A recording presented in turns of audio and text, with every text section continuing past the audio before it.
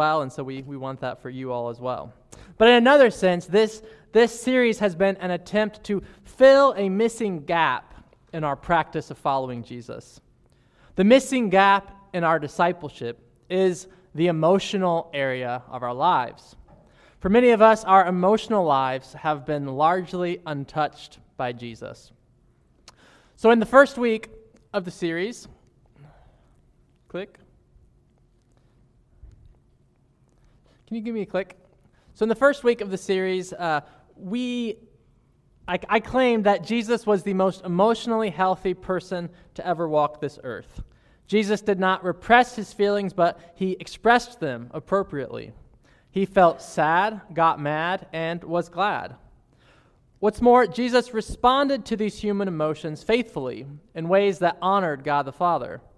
So the lesson for us was to feel our feelings and to present them honestly before our Father in heaven, just as King David does all throughout the Psalms. Now, can you give me a couple more clicks, Anthony? I don't know what's going on with this guy here. Oh, looks like we froze. All right. So in the second week, we learned the importance of being with God over doing for God. Okay? So doing for God is a central part of our following Jesus. Serving is significant. But the critical point is that God wants our doing to arise out of our being.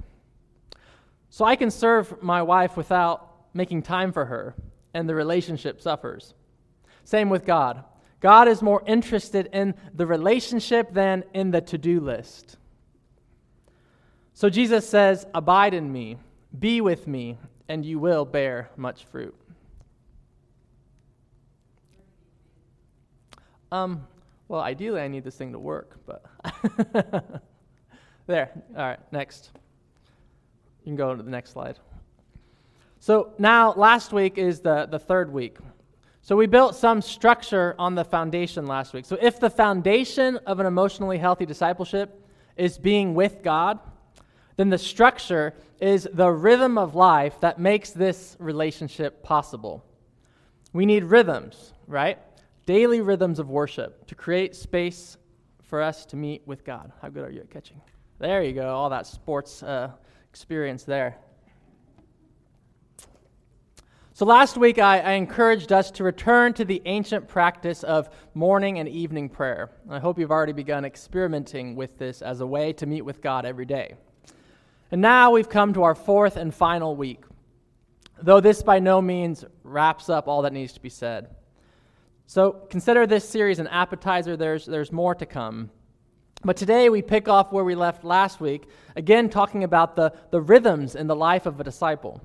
Last week we focused on the daily rhythms, like morning and evening prayer. This week we focus on the weekly rhythms. And the weekly rhythm has a name. It's called the Sabbath. The Sabbath. So I'll spare you the drumming. But let me ask, what sort of things do you do on a weekly basis? What's part of your weekly rhythm? Maybe it's calling a family member to check in. Maybe it's going for a run or taking a hike. Maybe it's meeting with old buddies for coffee every week. Maybe it's this, worshiping God with the new family of Jesus. What's part of your weekly rhythm? You see, the things that make it into our weekly rhythm, they're usually things that we value highly, right? They are things important enough that we feel the need to do them every week. So these weekly occurrences add up, and they end up making a big difference in our lives, for better or worse. So this morning, I want to invite us into a weekly rhythm called the Sabbath. And the rhythm of the Sabbath has been a part of Stephanie and I's life for 16 years now. But it goes back much further than that. It goes all the way back to the beginning, when God created the heavens and the earth, and on the seventh day, God rested from all the work he had done. And God blessed the seventh day and called it holy. So this weekly rhythm of Sabbath is what I'm inviting you into today. For those who are already accustomed to treating Sunday as a day of rest, I want to encourage you and deepen the meaning of the Sabbath for you. For those who never seem to have time for rest, I want to help you imagine what it could look like to include this radical rhythm into your life every week. And having imagined what it could be, I want to help you take baby steps toward realizing the vision. And for every last one of us, I want us to see the Sabbath not as a heavy-handed law used to condemn us, but as a gracious invitation from Jesus offered to help us experience God's rest, to help us feel God's peace, to help us know the kingdom of heaven on earth. So let's get into it. Now, there's a lot of pages we could turn to in the Bible to talk about the Sabbath. The word itself is used about 150 times in the Bible, 90 in the Old Testament and 60 in the New. To make matters more complicated, the Sabbath is unequivocally honored and held in high regard in the Old Testament, but most occurrences of the word Sabbath in the New Testament occur when Jesus is breaking the rules. So this apparent contradiction has led to diverse positions in the Christian tradition around Sabbath keeping. Is it a strict command for Christians like it was for Israel? Or is it a generous invitation? Or should we, as resurrection people, do away with the Sabbath altogether, treating it as something old that has passed away and is no longer useful? So here are some of these questions around the complexity of the Sabbath in Scripture. So we're going to need to pray our way through this one. So let's do just that before we turn to the Scriptures. Would you please pray with me? Creator God, you rested on the Sabbath on the seventh day. You blessed it and you called it holy. Jesus Christ, you are the Lord of the Sabbath, reminding us the Sabbath was made for us, not us for the Sabbath. Holy Spirit, you are our helper, the one that leads us into all truth. So help us now, triune God. Help us understand the complexity of your scriptures when it comes to the Sabbath. And in understanding, may you inspire our living so that we might enter the rest of God and experience your peace. In Jesus' name we pray. Amen. We start by defining our terms. What is the Sabbath? For the answer, we turn to the Ten Commandments. I hope you all know them, but allow me to read the fourth commandment right now from the book of Deuteronomy, chapter 5, starting with verse 12. Keep the Sabbath day and treat it as holy, exactly as the Lord your God commanded. 6 days you may work and do all your tasks, but the seventh day is a Sabbath to the Lord your God. Don't do any work on it.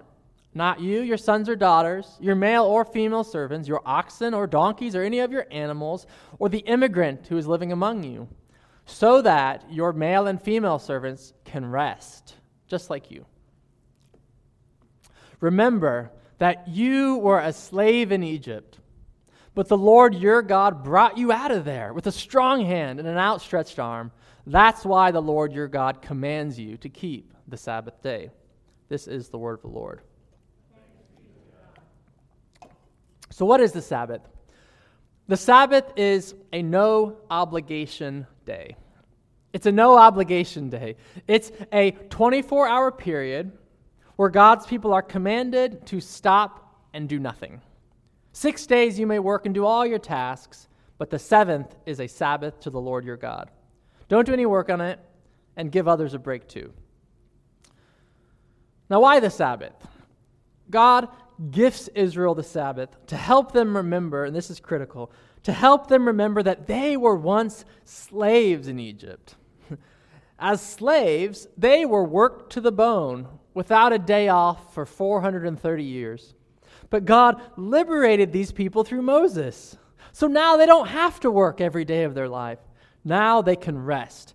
Now they can rest deeply because God has brought them out of Egypt with a strong hand and an outstretched arm. So on the Sabbath, God's people call to mind God's strong hand, which is God's power to save, and they remember God's outstretched hand, which is God's compassion and love. Our God is almighty and merciful. And the Sabbath helps us remember it. It's as if God says to them, you used to not have a choice about stopping. Now, thanks to my salvation, you do. So enjoy it. Savor it. This is the freedom I won for you. So take a day every week and delight in the freedom of the children of God. So that's the what and the why of the Sabbath. What is the Sabbath? It's God's command to step off the treadmill of life one day a week and remember Him, enjoy Him, thank Him for the freedom Christ won for you. Why the Sabbath? Well, why not? Because of Christ, we are free from the tyranny of the devil and from the tyranny of everyone else. Because of Christ, we are free from the relentless restlessness of our culture. Thanks to Christ, we are free to stop and do nothing. We don't have to feel guilty about it. God gives us permission. It's a no-obligation day for a 24-hour period every week. That's God's gift to us. How often do we receive it? So I suppose now is as good a time as any to hear what Jesus has to say on the topic. It's well known that Jesus observed the Sabbath. Jesus kept the Sabbath. A consistent part of Jesus' Sabbath practice was synagogue worship. So Luke 4, verse 16, as the screen depicts here, says this. It says, on the Sabbath, Jesus went to the synagogue, as he normally did. In other words, going to church was a normal part of Jesus' weekly rhythm. What does this mean for us? It means if we're sincere about following Jesus as his disciples, then worship in the church ought to be a normal part of our weekly rhythm. That's not to say it's going to be easy, but it was a normal part of Jesus' weekly rhythm. And if we are to follow him, I just have to think it needs to be a part of our weekly rhythm too. Now, I imagine Jesus didn't always feel like going to Sabbath worship. Think about it. With the Pharisees preaching their long-winded sermons, that's the synagogue worship he was going to. But the scriptures are clear. On the Sabbath, Jesus went to the synagogue as was his custom, as he normally did. Were there occasions he didn't? Probably. Again, we have to be aware of the twin dangers. On the one hand, the danger of legalism, and on the other hand, the danger of laziness. But the norm for Jesus was weekly worship with the community, even if he didn't feel like it, because it wasn't about him. It was about worshiping the Father in community. And I'll leave it at that. Now we need to hear from Jesus about the Sabbath from one of the occasions he was accused of breaking the Sabbath. He was accused quite a lot of breaking Sabbath rules. Have you ever broken a Sabbath rule? I know some of you who grew up in a certain generation had lots of rules worth breaking on the Sabbath. So here's Jesus in Mark 2, starting with verse 23. Jesus went through the wheat fields on the Sabbath. As the disciples made their way, they were picking the heads of wheat. I don't know if that's how you pick wheat, but that's what I imagine. They were picking the heads of wheat. The Pharisees said to Jesus, "Look, why are they breaking the Sabbath law?" He said to them, "Haven't you ever read what David did when he was in need, King David? When he and those with him were hungry? During the time when Abiathar was high priest, David went into God's house and ate the bread of the presence, which only the priests were allowed to eat. He also gave bread to those who were with them." Then Jesus said, "The Sabbath was created for humans. Humans weren't created for the Sabbath. This is why the Son of Man is Lord, even over the Sabbath." There was a debate among the rabbis in Jesus' day, among the religious teachers in Jesus' day, about the Sabbath. Most agreed, as one rabbi put it, that saving life overrules the Sabbath. That's Rabbi Yoma. Saving life overrules the Sabbath. The rabbis love debating scriptures, and this was kind of an agreed upon principle. Saving life overrules the Sabbath. But what qualified as saving life was debated. So for example, in the 2nd century BC, get this, there were pious Jews who refused to defend themselves on the Sabbath in the midst of war, and they were slaughtered by the Syrians. In Jesus' own generation, the Pharisees, the ones that accused Jesus of Sabbath infractions, they had 39 categories of work that were forbidden on the Sabbath. 39. These 39 categories are still outlawed on the Sabbath in Orthodox Jewish communities today. The list of Sabbath no-nos includes things like reaping, which Jesus' disciples were doing in Mark 2. The list of no-nos includes things like baking or weaving or tying, except shoes are okay, or killing or cutting or writing or lighting a fire, and so forth. These types of work were strictly forbidden by the Jews in Jesus' day, except in the case of saving life. But when Jesus healed a man right after this passage in Mark 3, you know what the Pharisees did? They considered it an offense. You know why? Because the disease that Jesus healed was not life-threatening. He could have waited a day. Saving life overrules the Sabbath. But what qualifies as saving life? So when Jesus is accused by these traditionalist, rule-bent Pharisees, he reminds them of the time the honorable King David broke a religious rule for the sake of promoting life. And then Jesus responds, the Sabbath was created for humans. Humans weren't created for the Sabbath.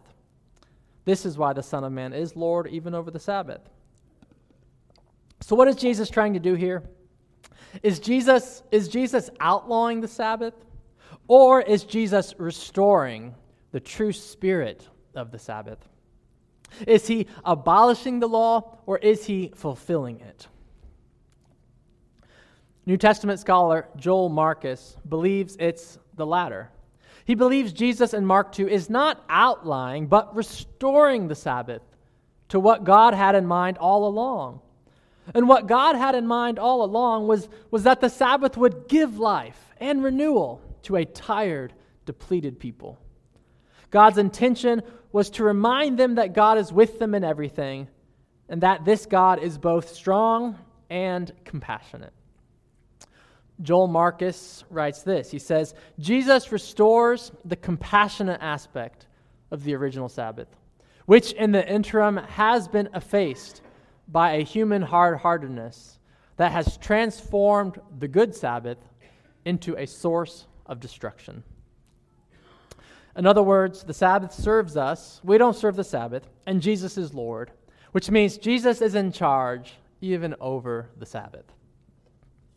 So let's pivot to the practical now, all right? Suppose you believe there's something to this Sabbath rest thing. Maybe it's something you've been missing out on. Or suppose you've been observing the Sabbath for a long time, but you need some vitality breathed into this weekly rhythm. Here are 3 principles of the Sabbath worth practicing, and we'll end with this. So number 1, stop. Just stop. The first principle of the Sabbath, according to the Scriptures, is to stop. That's actually what the word Shabbat means. It means to stop. Yet most of us, Pete Scazzaro writes, can't stop until we are finished with whatever it is we think we need to do. But the problem is there's always one more goal to be reached before stopping. I noticed this truth in my own life recently. There had been something on my to-do list for a few weeks, and this was the week I had to do it. Or so I told myself. So on Friday, the day before our Sabbath, though we're switching to Monday Sabbath soon, just to confuse you. But on this Friday, before the Sabbath, I finally completed the one thing I had to do before I could stop. Now, you want to know what happened after I completed it? You know, right? The second I checked it off my list, another unfinished product presented itself in my mind, clamoring for my attention. It's like it was waiting in the line, waiting in queue, you know, out of my attention until I finished something and boop, there it is. You're not going to quit now, are you? This little task says. You've got to finish me first, and then you can stop. Such is life, right? God speaks one word to this culture of ours that highly values productivity. Stop. Stop. Stop. It's not that work is bad. Work is good, actually, created by God to be good. Being productive is good too, if we're achieving the right things for the right reasons. But because our culture values production so much, we must be given permission by someone else to stop.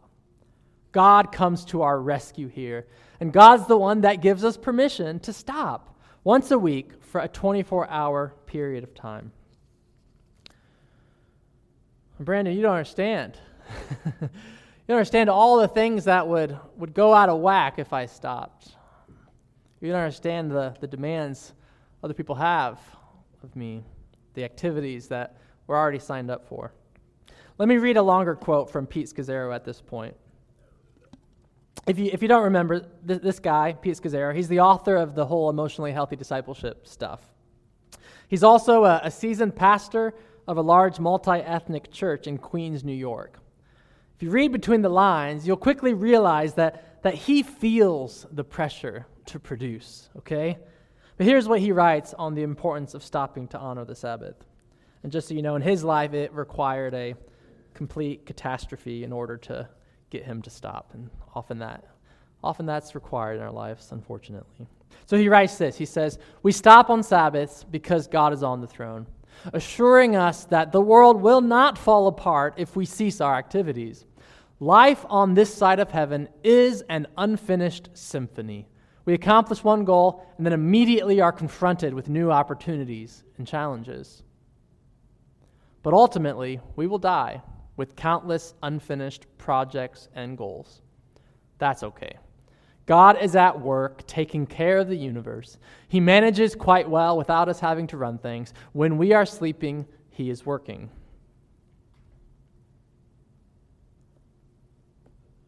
Oh, okay, I got another one. So He commands us, here we are.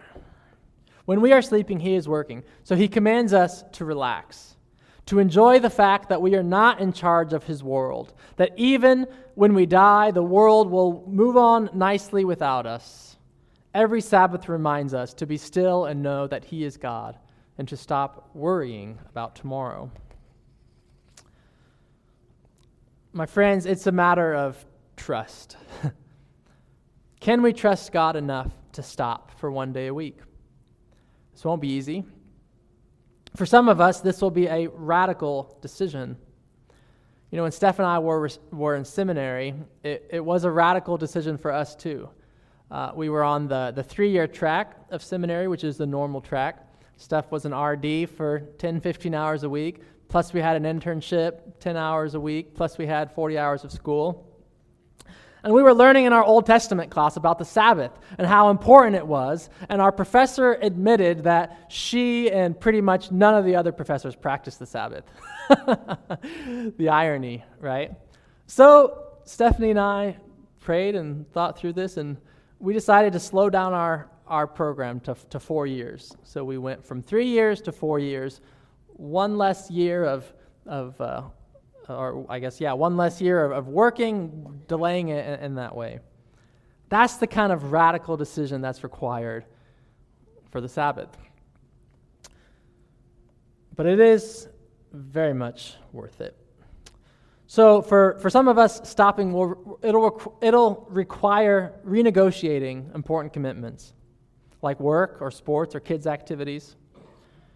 And let me just say, I'm not trying to give parents another reason to feel guilty, but I am concerned about the pace of our lives. About the pace of my life, I'm concerned, to be honest. Let's be real. I was finishing this sermon last night at 11:30. The irony is not lost on me. I think God's concerned about this. I don't think He's condemning or judging me for it, but I think He wants to work with me on making some changes.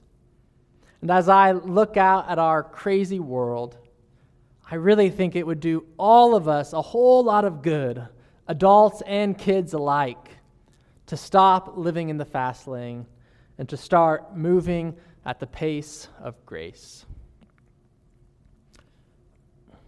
Now, some of us won't be able to stop for an entire 24-hour period every week because of work commitments or kids' activities or whatever, and that's okay for now. You might not be able to start there, so maybe that's a goal you're working toward, the goal of being able to stop for 24 hours a week. But if you can't stop for this long right now, my encouragement to you is to start somewhere. Just start somewhere. Focus on what you can do, not on what you can't. Maybe you can start with one morning a week. Maybe you can receive God's gift of an obligation-free morning once a week. Nothing to do, nothing to accomplish, just life to enjoy. God to enjoy. You will be tempted to do stuff, I guarantee it. Resist the urge and rest in the God who loves you, not for all that you accomplish, but simply for who you are. For this is the God who is proud of us just because. Okay, let's move on. We're talking about 3 principles on keeping a biblical Sabbath. Number 1, stop. Number 2, rest. Listen to Hebrews 4, verse 1. Therefore, since the promise that we can enter into rest is still open, let's be careful so that no one of you will appear to miss it. And then in verse 9, so you see that a Sabbath rest is left open for God's people. A Sabbath rest is left open for God's people. So what does it mean to rest? It means to take a deep breath. Come on, let's do it with me. Oh, feels so good. One more time. It means to take a deep breath. It means to stop getting things done and start doing, this is the fun part, to start doing whatever delights you, whatever replenishes you. In other words, have some fun. You have my blessing. Within measure. In the Christian imagination, the Sabbath is no killjoy. The Sabbath is a delight. In fact, it's intended to be an appetizer of the ultimate rest of heaven. Okay?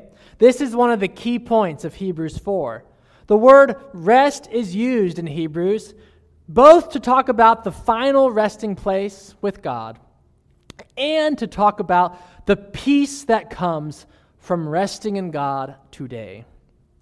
The final resting place and the peace of God that comes from resting today. So the Sabbath rest is intended to be a mini version of the eternal rest that's coming our way one of these days. And this eternal rest is filled with delight. If you've heard Jesus' parables about the kingdom of heaven, you would know that it's going to be a celebration. It already is in ways. It's going to be a feast. Or as Revelation 19 says, it is the wedding supper of the Lamb named Jesus. Verse 9, then the angel said to me, write this, favored are those who have been invited to the wedding banquet of the Lamb. How many things are there to do at a wedding reception? Delight, enjoy, rest. The eternal rest has been prepared for us. God wants us to enter it now, once a week, every week. The Sabbath rest remains, but we've got to be careful that none of us miss out. And missing out is just the right way to think about it. For it is the delight and the pleasure of God that we miss out on by failing to enter Sabbath rest. And that's why the Sabbath rest, I think, that's why it doesn't need to be a required law for Christians. It doesn't make any sense as a law. Instead, it's simply a gift, a delightful gift that replenishes and revives our relationship with God and others. Jesus offers the gift to us, but it's up to us to open it. So number 1, stop once a week. Number 2, rest, delight. Take a slow stroll through the neighborhood. Play with your kids. Have an unhurried conversation. Go out to dinner. Whatever you do, don't be like the Pharisees with their rule book and their 39 laws, which Jesus consistently broke. Instead, Sabbath like Jesus and receive the life and healing of God. And last but not least, number 3, contemplate. Contemplate. This is a lesson the Holy Spirit has gently taught me over the years of practicing Sabbath. While it's true that I don't serve the Sabbath serves me, it's also true that I still serve the Lord of the Sabbath. So essentially what I'm saying is that even though the Sabbath is a delight, it's not just about me figuring out how much fun I can have today. All right? It's much deeper than that. So the third essential of a biblical Sabbath is to contemplate. It's turning our attention to God.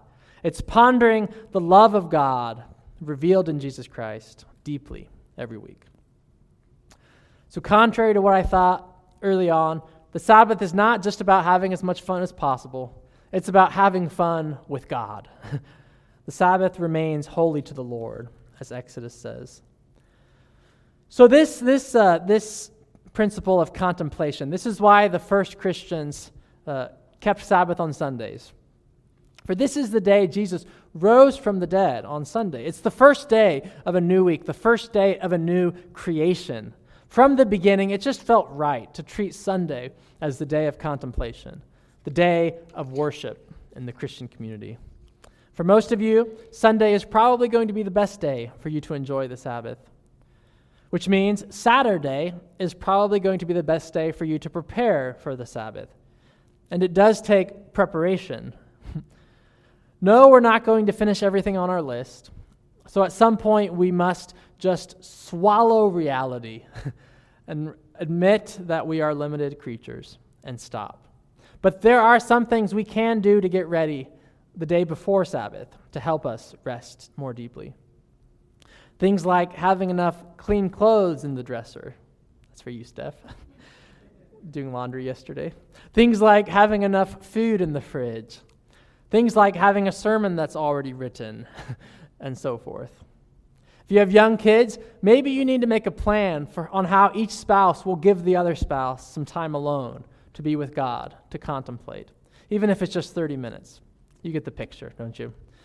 So my last thing I want to say is just to have fun with it, all right? Experiment with Sabbath rest, whether it's a 24-hour period or a 3-hour period. Start small with whatever you can and work your way from there. And try something for a month and then maybe reflect back on it, see any changes that you might want to make. And remember, if you don't get anything else from this, get this. The Sabbath is God's gift to you. A no-obligation day, free of charge, pure grace given to you from the God who loves you. Given to you from the God who perhaps is concerned about you, concerned about the pace and busyness and clutter of your life. It's the gift of the Sabbath, so rest in it, delight in it, and contemplate Jesus, the Lord of the Sabbath. Amen.